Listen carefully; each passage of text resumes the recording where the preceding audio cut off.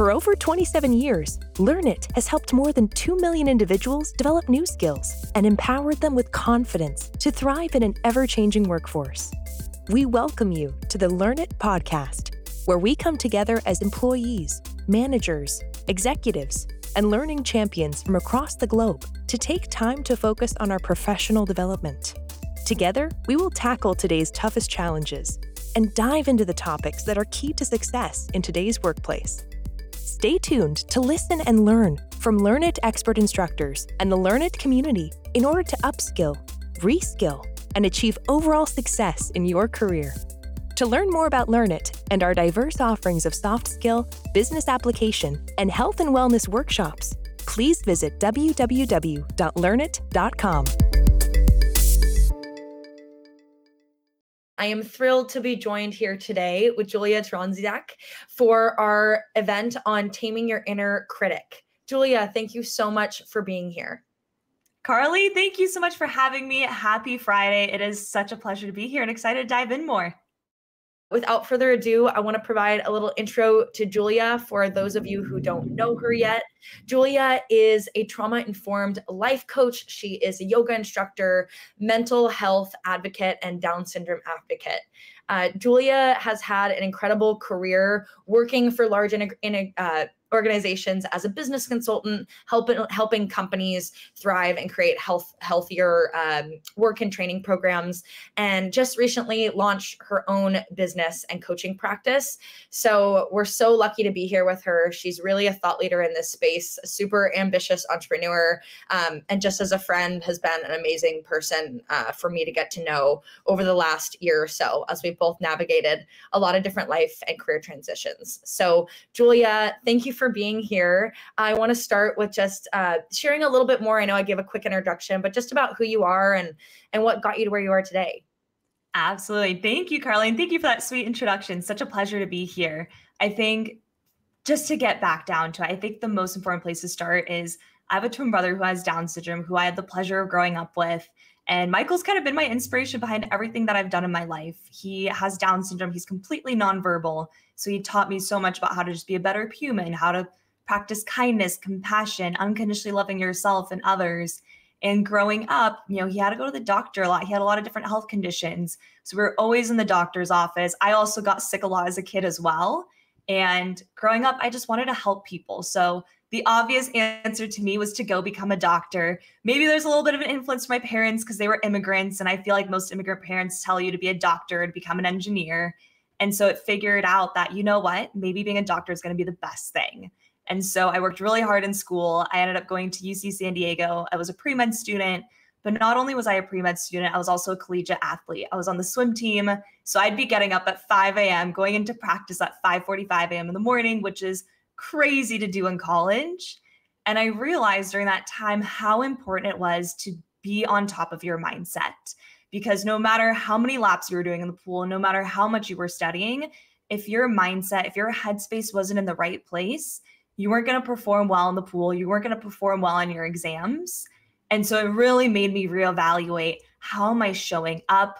What mindset am I utilizing? Am I actually performing at my best right now? Or could there be something that I could do a little bit differently? And throughout that time, I was volunteering in hospitals and kind of realized this probably isn't going to be the career path that I really want. I'm someone that loves to connect with people, loves to understand their background, their stories. And I kind of realized I wasn't going to get that in the healthcare setting, which is totally fine. And so I had to pivot. So I ended up going into the insurance world. Never thought I would have been there at all. But I worked as an insurance broker, and it was really exciting. It was really amazing to learn how medical, dental, vision packages get created. I got to work with a lot of CPOs and CHROs and CFOs and kind of start to understand the business world. And I loved it because there was that element of mental health included as well, which is something I'm so passionate about, especially having had anxiety and also being diagnosed with complex PTSD a couple of years ago. I've just really realized how important it is to take care of your mental health, to be on top of that, because if your mental health isn't really where it's supposed to be, your physical health also is going to suffer because of that. And I love that there's so many mental health vendors coming out into the space, and it was incredible. It was something that I loved, but I also realized I've always wanted to become a coach.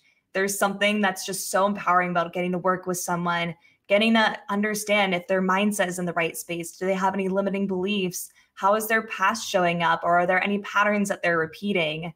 And so earlier this year, I kind of had to pivot and decide, do I want to become a therapist or do I want to become a coach? And ultimately, a lot of people don't really understand the difference between coaching and therapy.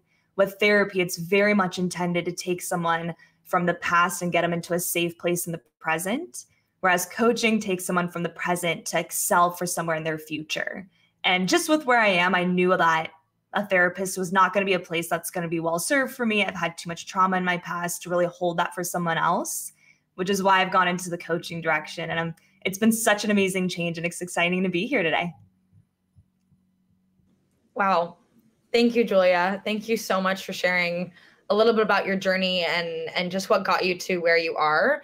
I also think that difference between coaching and therapy is really interesting. I've never heard it in that sense, but I think that's a really beautiful way to kind of state that difference, and just how both are amazing avenues and both are great for different needs, in your life. So, amazing. I want to share and kind of dive into more around our topic, because I know just around taming your inner critic. And I know that is, that permeates, like you said, being a collegiate athlete, you were pre-med, that probably permeated everything, a part of your journey, right? We all encounter that voice in our head, around that. And I'm wondering, kind of for you, how have your experiences, led you to, I know you're a yoga instructor too. So what made you want to focus on specializing and helping people kind of break down their own barriers and tackle that voice? What inspired that? Absolutely. So I didn't even realize until I was diagnosed with complex PTSD that I had such a strong inner critic. And it was showing up to me, especially in the workplace, whenever I was giving presentations. When I started as an insurance broker, that was actually the same time that COVID happened. So everyone started moving on to Zoom. And I'm someone that loves to see people's facial expressions, their body language. Like, I take a lot of that information in. But when you have these little screens, you miss a lot of the body language that's happening, especially if people are on mute. You don't know what they're thinking. And so every time I was giving a presentation, whether it was to a CPO, a CFO, whoever it may have been, there is always a running dialogue in the back of my mind saying, you're not saying the right things. You shouldn't have said that. These people are judging you. They look bored. That person just yawned. They think this presentation is so boring. Why are you even here? And it was just so constant. And I was also a yoga instructor as well. And I'm sure also teaching yoga, a lot of people, when they come to take their practice, they've probably got a serious face going on. I know I do as well when I practice. But my inner critic was kind of seeing the lens. It was kind of the lens of how I was seeing the world, essentially. So even when I was teaching, I would see people's faces and think they're judging me. Oh, I don't think they like this class. All things that were completely untrue. But that was just how I was seeing and experiencing the world. And it was kind of seeping away a lot of the joy that I was experiencing. Like, I love being able to teach people in their yoga practice, or to be able to give presentations and support others with their benefits at the time. But having that constant dialogue was really taking away a lot of that essence and making me question, am I even good at what I'm doing? There was a lot of imposter syndrome provided there as well. Yeah, that makes so much sense. I can totally relate with that with teaching as well. You're always thinking about, how your class is being interpreted or how your work's being interpreted. And I know many people in the audience, might be struggling with their own inner critic, and that could be a motivation for being here. Can you define, and we say inner critic or that inner voice, can you kind of help us define what the inner critic is and why it's important to address it? Yeah, absolutely. So the inner critic is a voice that's within your head. It's something that every single one of us have. And for some of us may have learned how to tame it and learned how to silence that voice or to be able to ignore it. But I think the most important thing to remember is that you're never going to be able to kill your inner critic. It's always going to be there. That voice is always going to be in the back of your head telling you what to do or what you shouldn't have done. And a lot of that stems from the voices that you heard growing up, whether it came from your parents, your peers, maybe bullies that you grew up with. It's a compilation of all those voices. And I think it's so important to remember that your inner critic isn't you. It's just a small part of you. It's just there. But when you learn how to separate it from yourself and you learn that this voice doesn't represent who I am, that maybe it's telling me I'm not doing well in this presentation, but people are giving me really great feedback afterwards. You know what? Maybe I shouldn't listen to that voice anymore. So it's a really fascinating thing to learn how to live with, but you can absolutely tame it. And it doesn't need to control how you're showing up in the workplace, how you're showing up even in your own relationships. It doesn't have to dominate the story for you. I love that. Yeah, I think that's great. I think what you said too of like having a relationship with that voice, right? Is I think someone's like, oh, it's just going to go away one day, or, one day I'm going to get to a point where this isn't something I have to address. And I think there's always going to be, voices internally and externally, but it's like you said, kind of having that relationship with it and then not letting it dictate your behavior or your actions. Right. So absolutely. Because it's so easy to let it hold us back. And I think it's something that also stems from a lot of perfectionism, that imposter syndrome. I think at the end of the day, our inner critic really wants to keep us safe. Yeah, because change is really scary. Going up and getting even a promotion or changing roles or finding a new career, those are all very scary things. Mm-hmm. And so I think our inner critic is just there just to try and keep us safe in the way that it thinks is the best way to do so. But sometimes growth has to be scary. Growth has to be uncomfortable. So it's learning to say, hey, thank you so much for trying to keep me safe, but I'm going to be the one that makes the moves of my career, what I'm going to do. And this is up to me to decide. Yeah, I love that. Right. Thank you for your input. Thank you. I hear you. And this is how I'm going to move forward, right? I'm not going to let you run the show or keep me in that fixed mindset, keep me in that scarcity mindset. Like you said, that comes from a place of wanting to stay safe. I think that's huge because it doesn't mean that voice is malicious. It's just trying to ultimately keep us safe. Right. So absolutely. Yeah, I love that point about it. Can you tell us, you talked a little bit and you mentioned how it can hold us back in our career, that voice. Can you share or tell us about a specific instance when your inner critic was particularly challenging and maybe how you overcame that? Yeah, absolutely. I think it was kind of like what I shared earlier. It was when I was giving presentations. I remember I'd have a mentor on my call, especially my first year when I was an insurance broker. And during that call, I would look at whether it's the CPO's face or the head of HR, whoever that person was, and seeing them and thinking, oh my gosh, they don't want to be here. They think this presentation is boring. I'd watch them yawning or doing something. I'm thinking, oh, this is horrible. This isn't going well. I'm not doing a good job. And it's really hard to perform well or to give a presentation. A lot of people already find public speaking or just presenting to be scary enough as it is. Mm-hmm. But to have that dialogue in the back of your mind is kind of exhausting. It's so exhausting to have to hear this constant criticism, always telling you that you're not doing something well enough or that you're not good enough. And in so many of these calls, I'd ask my mentor, okay, well, what did you think? How did that go? And they'd say, you did such an amazing job. That was so great. And I never believed them. I always told them, are you sure? Mm-hmm. And I kind of had to realize afterwards that this wasn't okay anymore. I couldn't keep living and keep having a career like this where I having my inner critic run the show for myself. And so there came a lot of tools that I had to learn. First and foremost was giving my inner critic a name, actually labeling it as something outside of myself. So I actually named it after a bully that I had growing up. I'm not going to say the name just to protect that person, but it was so much easier to give that person a name and a label and give them an entire identity. So that way, whenever it would show up, I could say, hey, you know what? Right now is not your moment. Thank you so much for trying to input that little piece of dialogue, that information, but I can do this. I've got this, and this is up to me. And I think incorporating that, one, just having that persona, but two, having that sense of compassion goes such a long way. Because I think living in this state of anger or in this state of constant criticism, it's exhausting. It is so exhausting putting your energy out there, but having this internal conflict going on. People can feel that. They can see that that's happening as well. And when you just come from that space of compassion, it makes it so much easier to silence that voice, push it aside, and to do things in your own way and to let your own personality shine. Yeah. Gosh, I love that. Yeah. Mine is actually, it's funny you mentioned a bully. Mine is called Bully Bob. I have a name for my inner critic. Done that since I was little. Yeah, I love that. Yeah, so it's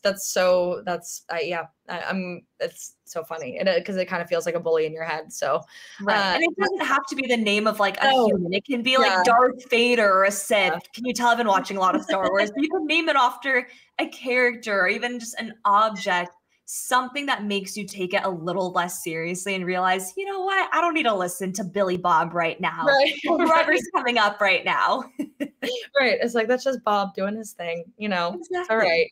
He's here. He's with us. Exactly. Yeah, exactly. No, I love that. Amazing. And I think you really bring, a unique perspective to your work for several reasons. One of the main influences and sources of inspiration I know has been your brother Michael. So I'm curious, can we talk about that a little bit of, how does your relationship with him really shape your approach to helping others, really address their own inner critic, right? Because mine is Bully Bob, but it might look different to everyone. So I'm curious how your relationship with your brother and that compassion that you just bring to your work that you've referenced, how your relationship with him kind of shapes that. Absolutely. Such a great question. Thank you for asking. I think the way that I always love to describe Michael is I always say that he may not speak to me in words, but he communicates through love better than anyone else that I know. And it was just so fascinating growing up with him. Like he was never able to speak, but there's just so much compassion and so much love. And something that I really love about Michael is that he doesn't care about who approaches him. As long as someone's kind to him, he will extend that same kindness right back to them. He doesn't care if it's a boy, a girl, what religion they practice, who they love. As long as you're kind to him, he'll extend that same kindness right back to you. And it just kind of makes me wonder, like, what would our world look like if we all kind of practice that same unconditional love towards others and especially even towards ourselves? And I think that's something that when you're practicing that self-love or practicing cultivating that self-compassion with yourself, we all have parts of ourselves that we may not absolutely love or we may feel ashamed of, or maybe we've had different experiences in our lives. We have different layers that we're made up of. Maybe there's those layers that we're not proud of, but they got us to where we are today. Mm-hmm. And when we can learn how to extend that compassion, that kindness back to ourselves, one, it makes life a lot less exhausting. Mm-hmm. But two, it's just such an easier way to handle that. And especially using that with your inner critic and acknowledging, like, I think one thing I will also have to add in as well is that you can hold two very different perspectives at once. You can be really frustrated with your inner critic for trying to hold you back or for adding its invoice or for adding its input in whenever you're giving those presentations. You can have that frustration, but you can also hold a sense of compassion and understanding and knowing, you know what, it's trying to keep me safe right here. I can learn to push this aside and I can still push through this as well. So I think there's a lot of dichotomy that's involved as well, and that's totally okay. But I think just having that experience with my brother has just taught me how to see the world in a very, very different way, to advocate from a space of understanding. A lot of people don't know about Down syndrome that well. They hear about things from the media, but they may have not experienced what it's like to live with someone like my brother. Mm-hmm. So I think coming from that space of understanding, from curiosity and from compassion makes things just form in such a very, very different way. Yeah. And I love what you said about the unconditional love. There's this purity, I feel like, to that love too, where I think it's inspiring, and then it makes you think, okay, how can I, show more true, compassionate, genuine love in a way that's authentic to me, but that has a sense of purity to it. Just when you were talking, that word came up of just that, like, pure love, that even the photos you show with your brother, you can just see it on his face. And I think sometimes, right, a lot of us, because of that inner critic or whatever it is, we walk up with a bit of a wall going into the world, which is needed a lot of the times. But I think sometimes it's being like, how can I take my own walls down so that critic is there, but I'm ultimately walking through life and my interactions with, that executive or whoever it is with that pure kind of open compassion, so I can just see that kind of that approach being. Does that kind of resonate? Does that make sense? It does. That touched me so much, because I think pure is something that I do see my brother as. He just has so much pure love. He has no biases against other people. And it's fascinating to see that and just see how he just leads in the world in that kind of sense. And yeah, he'll wear his emotions right on his sleeve. Like, there is no hiding, there is no inauthenticity. And I think it's just such a powerful way to live in the world, and that purity as well. Just having that love, that compassion, being so pure, not letting your past experiences shape your lens of how you see the rest of the world and how you interact with others is so powerful. Yeah, I love it. Yeah, amazing. And I know, that kind of leads into a little bit of like the yoga and the mindfulness practice that I know you have, and I know you teach, almost every day of the week. We both teach at Core Power and have for a long time. So it's always fun talking to you about that experience and being longtime teachers. I'm wondering if you can share a little bit about some mindfulness practices or yoga practices that can be effective tools in addressing and managing the inner critic. Techniques, exercises, anything that our audience might be able to try. Absolutely. I think one of the most powerful things about yoga is just that mind-body connection, because so many of us have been taught to live in our heads. And what that means is we all have that monkey mind that's racing in our heads, that has thousands and thousands of thoughts a day. And it is so easy to get caught up in your head or go through different rabbit holes within your mind. I know I used to have crazy anxiety. So I would stress about presentations and think about the worst case scenarios over and over and over again. My inner critic was definitely fueling that as well. But what was so fascinating about going to yoga is you're starting to slow down and you're starting to connect with your body. You're starting to learn how to center yourself and ground yourself. And if you're hearing these phrases and they sound really woo and you're wondering, what does that mean? It means getting out of your head and starting to really live in the present moment. Because so many of us either ruminate on the past and something that might have happened in the past, maybe in something that we might have even said or done or wish that we had done differently. I know my inner critic led to a lot of rumination that wastes a lot of energy in your mind. Or maybe you're anxious about the future and what's about to happen in the future. But when you're living in the present moment, you're slowing down, you're realizing what's in front of you. You're noticing, oh, my cat's right next to me. I am safe. Everything, you're starting to really take in your environment. And what's so powerful with yoga, I'm sure you've experienced this as well, when you're doing really challenging postures, when you're holding really hard balancing postures, for example, you have to be present. If you're not present, every time I'm in a balancing posture, whether it's airplane or a balancing half moon, I'll notice if a thought comes into my mind that I attach to, my body will start to shake and I'll fall out of that posture.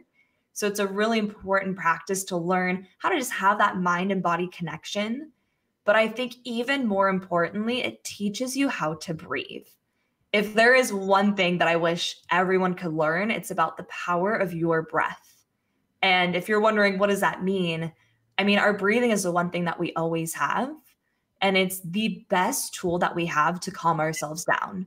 So whenever your mind is ever racing, maybe your body starts to feel really tight. I know when I'm feeling anxious, like I notice my shoulders drop down. I feel like I'm literally getting smaller and my mind will be racing. My breathing will be really shallow. It's in those moments where I remind myself, am I even breathing? Yeah. And just doing the simple act of taking a deep breath in from your belly, actually using your diaphragm, is so calming. And I always, in my yoga classes, every single class, I have a moment where I tell everyone to put their hand on their heart, another palm onto their tummy, and just notice their breath flowing from palm to palm. Because when you do that, you can actually take your nervous system from being in that sympathetic, that fight or flight state where your mind is racing, back to that parasympathetic, that rest and digest state. It's the one thing that you can do that can actually help facilitate that.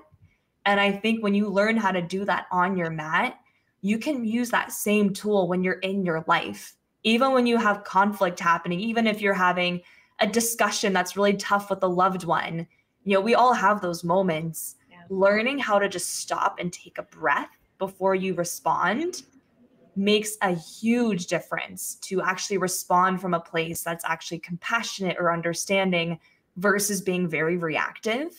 Yeah. And I think we can use that same tool with our inner critic, is just noticing when that voice is coming up, noticing, okay, here's Billy Bob. Billy Bob's trying to tell me something, and asking yourself, how am I feeling in my body right now? Am I really tight? Am I hunched over? Is my mind racing? Do I feel a little queasy? And just slowing down and taking a deep breath. It's kind of fascinating what happens when you just take a deep breath in, let that breath out. I always notice my shoulders start to sit up a little higher. I feel like there's like a weight lifted off my chest. And that's such a powerful tool that you can use, whether it's with yourself, with your inner critic, but something you can also use in your life, especially in the workplace. If you have a challenging colleague or some sort of discussion you have to have, it's such a beautiful way to just give yourself a little reset and show up the way that you really want to show up. I think I so agree. And I think that, like you said, the core of it is really the breath, of giving yourself that time and space to reconnect, with your body. And it's so simple. And then, like you said, with the yoga practice, I love what you said about like when you are in a challenging pose, like you can literally see if you're like clenching your teeth or you're not breathing, like you will fall out of the pose, so because you're moving slow enough to actually see all those little micro movements, see where you're holding tension, versus in most of our everyday lives, right? When we're moving so fast that we don't have the time or space to even recognize or pinpoint like, oh, that's where I'm holding tension, or, oh, that's the thought or the spiral I'm in, So I think yoga is a good opportunity, like you said, to create that time and space to recognize what that pattern is or that critic is. Because you have the time and space to hear it and listen to it and be like, oh, that's what that is, so, and kind of isolate it. It's almost like taking something, in a petri dish and being able to really see it more clearly, versus like just marinating in it all the time. So I love what you said there. That's a beautiful analogy. And just like you said, it's like, it's not, you don't have to marinate in that, but just being able to take it apart and look at it at a little petri dish, it's so much easier to take it so much less seriously. And it gives you so much of your own power back, which I think is so beautiful. Yeah, I love that. And I think that also speaks to, the safe space that I think, whether it's your yoga, a yoga mat, your yoga studio for me, right? For me, and I know you, that's like a space that just feels like really nurturing, and you can come back to, right, every time. I know you talk a lot about in your work that it's really important that clients create a safe and supportive space to really be able to heal and grow and, reach their goals. And so I'm wondering, can you elaborate on the importance of a safe environment in this process of learning about your inner critic, and maybe how people can create safe spaces in their own lives? Absolutely. I think for myself, safety is one of my most important core values, and having that space of safety. I think our nervous systems, when we don't feel safe, that's where a lot of anxiety can come in. That's where a lot of that anxious thought processes can really start to happen. The spiraling starts to happen. And for myself, like a lot of that safety actually gets cultivated from what I've learned with my brother, just bringing in that space of compassion, that understanding, that lack of judgment, and just seeing someone as a very, very whole person, knowing that they are fully capable, they are totally able to make their own decisions. They already have a lot of those answers within them. And having that safe environment is so important. That's why I mentioned so much of that compassion, that unconditional love, especially when it comes to your inner critic, because that can lead to so much inner conflict. When I mentioned I was giving those presentations, it almost felt like there was a battle going on within my mind of, sharing about all the benefits that I was presenting to, whether it was about the medical benefits, the dental, whatever that might have been back then. There was almost that duality within me. There's that presentation externally, but there was also that internal conflict in my mind about, oof, am I saying the right things? Is this even going well? And not having that sense of safety is exhausting. It takes so much of your energy away. When you learn how to cultivate that, it helps you show up in such a better way into your world. It helps you show up a little bit more authentically, to stop worrying about what other people think. And a lot of the ways to help cultivate that sense of safety, I think one comes from your breath, teaching your body that it's safe where it is. Especially, I'm sure, I don't know if you've heard about this, but a lot of people do like ice baths or take cold showers, Because when you learn how to breathe through uncomfortable situations, you're starting to train your nervous system when it's in those tough situations in the future, that it can really be safe, that you can use your breath during those really tough times and still find that power within you, which I think is so, so important. Wow, I didn't think about it with ice baths and some of those, like, right when you're self-inflicted. When I think of pain with the ice baths, I'm like, we used to have to do it for cross country every day after races, or after a long run, and you're just clenching, you're like, why are we doing this, but that's so true. I never really put two and two together, that that's actually training your body to self-regulate when when you just want to like get out, as soon as possible. That's do you do at home? Do you do anything at home? I'm curious. Well, two questions for you, kind of elaborate on that. Like, what are your thoughts on your home space? I know some of us have, like, some people are still working at home. Some of us are back in office. But I think some of our workspaces, again, there's a lot of factors we can't control about the physical workspace we're in, but I think there are some things that we can control that can kind of create that safe space. So I'm also wondering, like, physically for you in your space of work, for you, like, what have you found effective, whether it's, like plants or physical things that give you comfort. But I'm wondering if you have any tools on, like, physical space during work that you found helpful. Yeah, I'm wondering if you can share anything on that, just because I know we're kind of in a space where everyone's workplace looks different, but I'm curious if you have any tips on that.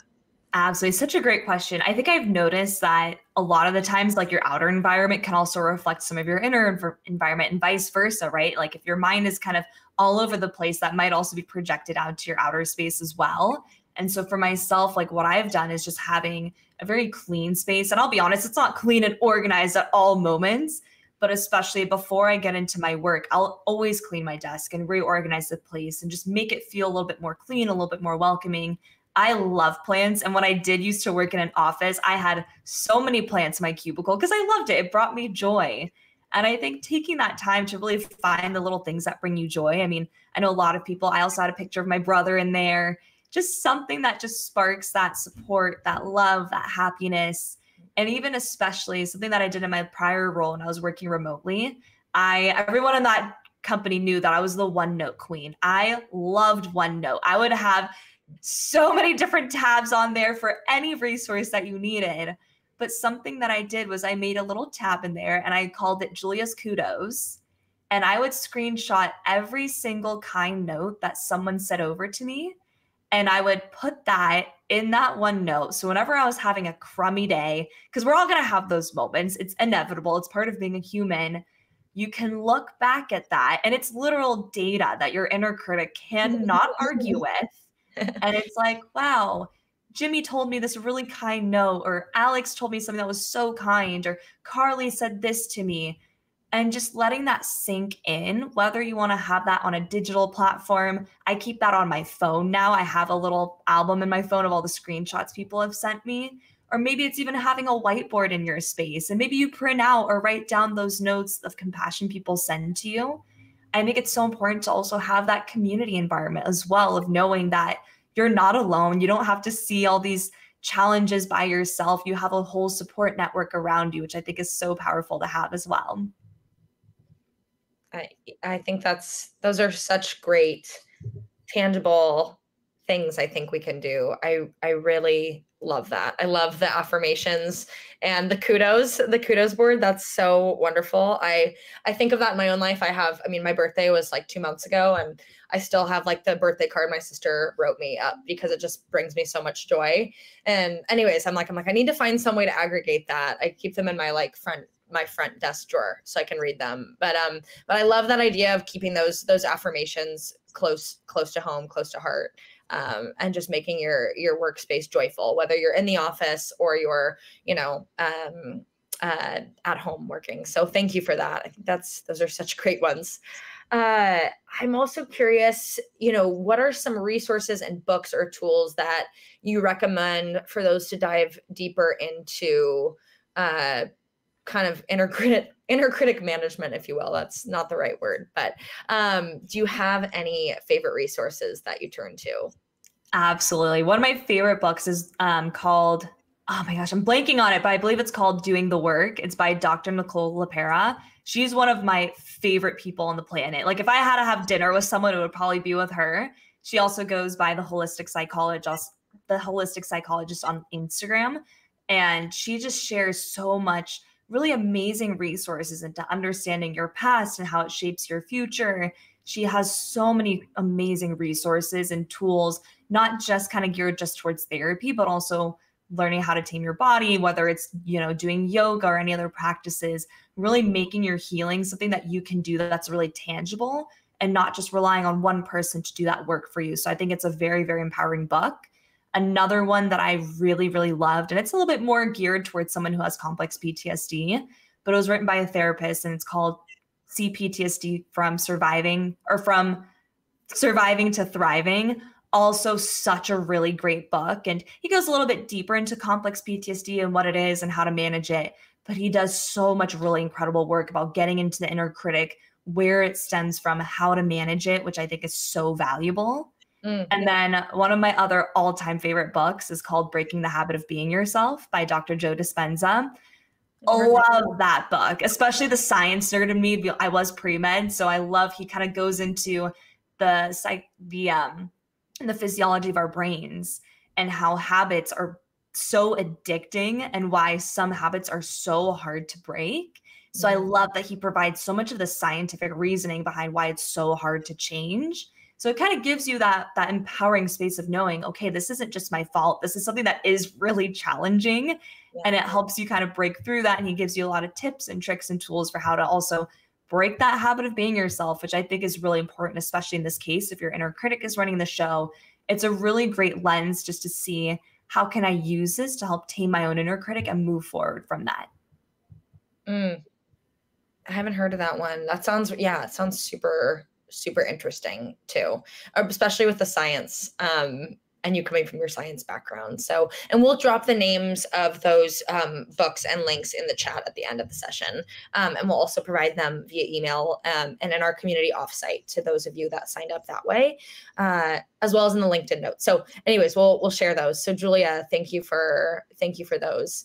I want to share a little bit, because I know we have our audiences, we have people from all over the world, people that are new managers, emerging leaders, entrepreneurs, executives. I know a thread I've even heard throughout our conversation is like that imposter syndrome of ultimately, like, I think one of the biggest whispers I still get from my inner critic is like, who are you to think you can do this? Who are, like, you're not ready for this, this isn't the right time.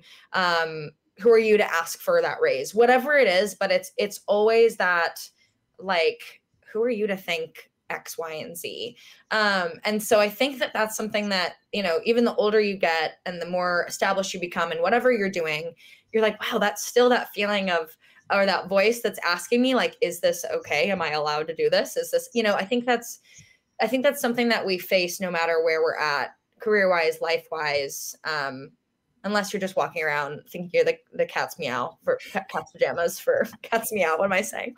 But I think, I think that's something that's consistent. And so I'm wondering, in your own life, from being inside a company and facing that kind of inner critic in the form of imposter syndrome, do you still face that now? And how do you help clients overcome that at the same time that maybe you're also dealing with your own? Like, I think that's also a really amazing part about a good coach, is being able to help people and then also be your own coach and look for outside help. So I'm wondering how you, two-part question, like how you help with the imposter syndrome with your clients, but then also how you manage that for yourself as well, if that makes sense.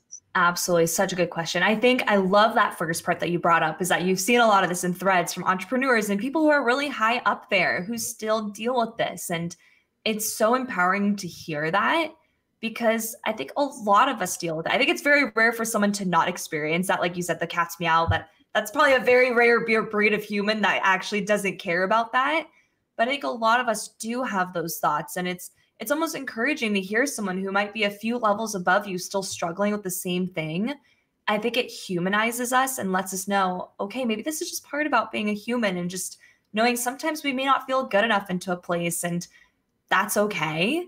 And really finding that place for myself, especially a lot of the imposter syndrome really stemmed from what other people think about me.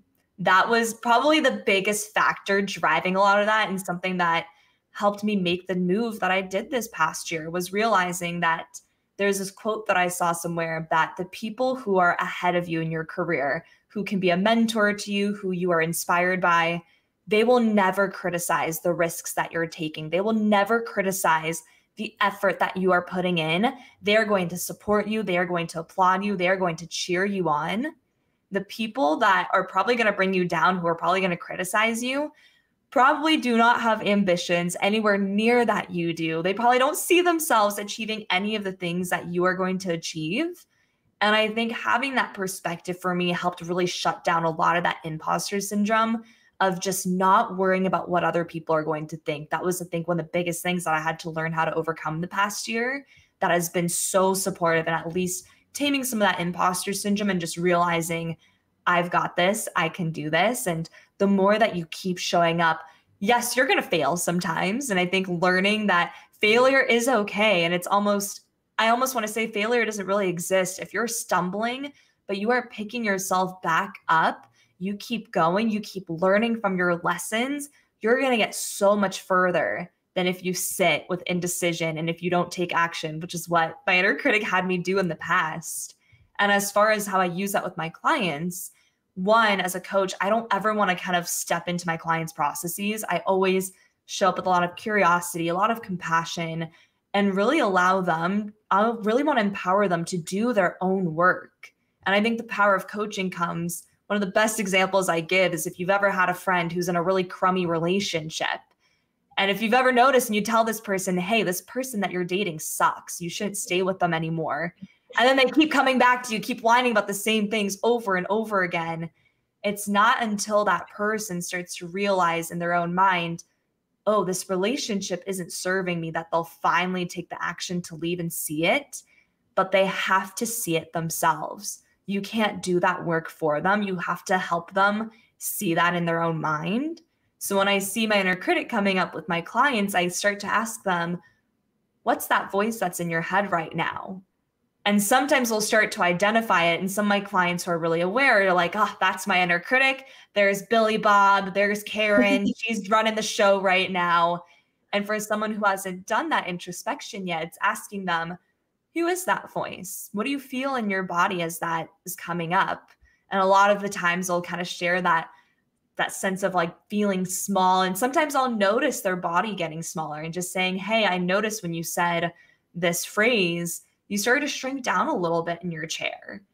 And there's something about making that mind-body connection that I think a lot of us don't really understand or don't really see in our own selves, that helps my clients realize that there's something else also going on. And sometimes they'll identify, oh, maybe let's give this person a name, and we'll start to work through in that sense. But it's that big step of depersonalizing it from themselves, giving it a new persona, giving it a new name, a new label, and starting to work with it and see it in that sense, in that kind of sense, that space.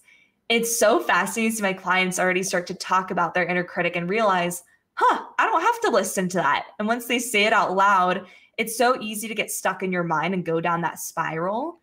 When you start to actually say it out loud, you start to realize how silly it sounds. And there's so many times my clients will start talking about it and they start laughing. They're like, wait, this makes absolutely no sense. Like, why was I listening to this the whole time? So I think that's what's so fascinating about doing that work. Yeah. Yeah, you kind of take it out from like behind the shadows. It's actually funny. My mom gave this great analogy of like almost like in The Wizard of Oz, right? Like the big wizard, and then they pull back the curtain and it's like this little guy behind behind the curtain. And they're like, you're like, what? You're like, oh, it's like this giant thing that you that like has so much power, right? It's dictating. And then when you pull back the curtain, it's just this like little tiny thing, little human, just or voice, whatever it is. But it's like that, I think uncovering it and looking at it straight in the face, right? It's like looking at, learning to live and live like with a relationship to fear rather than letting it dictate your life. But I think, like you said, like then you can laugh and have a relationship with it, and give it a nickname or whatever it is. But it's pulling back that curtain and realizing it's not something to be so scared of, right? Absolutely. I love that analogy. That's the best analogy, is you pull that curtain back and it's kind of like, really? I've been listening to this thing? Yeah, right. You're like, it's you. Okay, interesting. We have a really great question in the chat as well from Ali Graff. So thank you, Ali. She says, can you ask you how to be both humble and powerful? Is the combination of these two opposites possible? Ali, that is such an amazing question. I love that. And I think that kind of brings back to what I mentioned earlier, is there's a lot of duality within our lives. And I really believe that two very different things can exist at the same time. You can be really pissed off at someone that you love at the same time. Like, you can hold these two very, very different emotions together. You can be really frustrated with your inner critic, and you can still have that sense of compassion. And I think when it comes with being humble and also showing up powerfully, I think when it comes to humility, it's understanding, especially showing up powerfully, like you can still use your voice and still advocate for yourself and advocate for what you're passionate about. There's still that humility that can coexist with that. And I think it's a really fine line and a really subtle balance for how to accomplish both together. But I think it's absolutely possible. And I think sometimes in our society, if someone, especially women in particular, show up very powerfully, can be seen as very challenging or just being very bossy. And so it's learning how to still show up regardless. And that humility, I think, just being able to be authentic, speak from your heart, speak from a very grounded space. Grounded is one of my favorite words to utilize, and a really great space to be in. I know I myself used to not be very humble, especially when I was a swimmer. I remember being 12, 13 years old, talking about how amazing I am and thinking I was the hottest thing out on the pool deck. And I had a very humbling experience. I ended up having really bad breathing problems when I was 14 and realizing I had to relearn how to breathe at that time. And it taught me how it was just very humiliating, humbling as an experience. And moving on from that, I started to realize that it is a privilege to be able to participate in that sport. It's a privilege to be able to still show up and compete fully and really be there.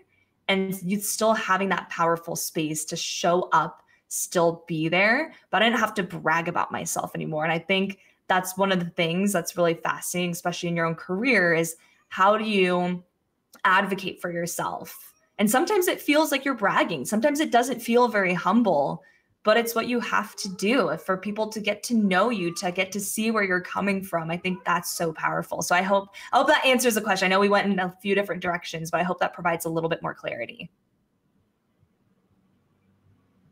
I really appreciate you sharing that story, Julia. I think that's huge, right? Of especially in athletics or whatever it is, in having that experience that is humbling. I think that's huge. And I think the power side is you can be confident, right? And kind of solid in who you are in a grounded space. And I think some of that even comes from having a safe space. Like if you're someone that's cultivated a safe space in your life where, you know the breathing exercises, you're self-regulating, you have a support system in place. I think that helps, for me at least. That's grounding.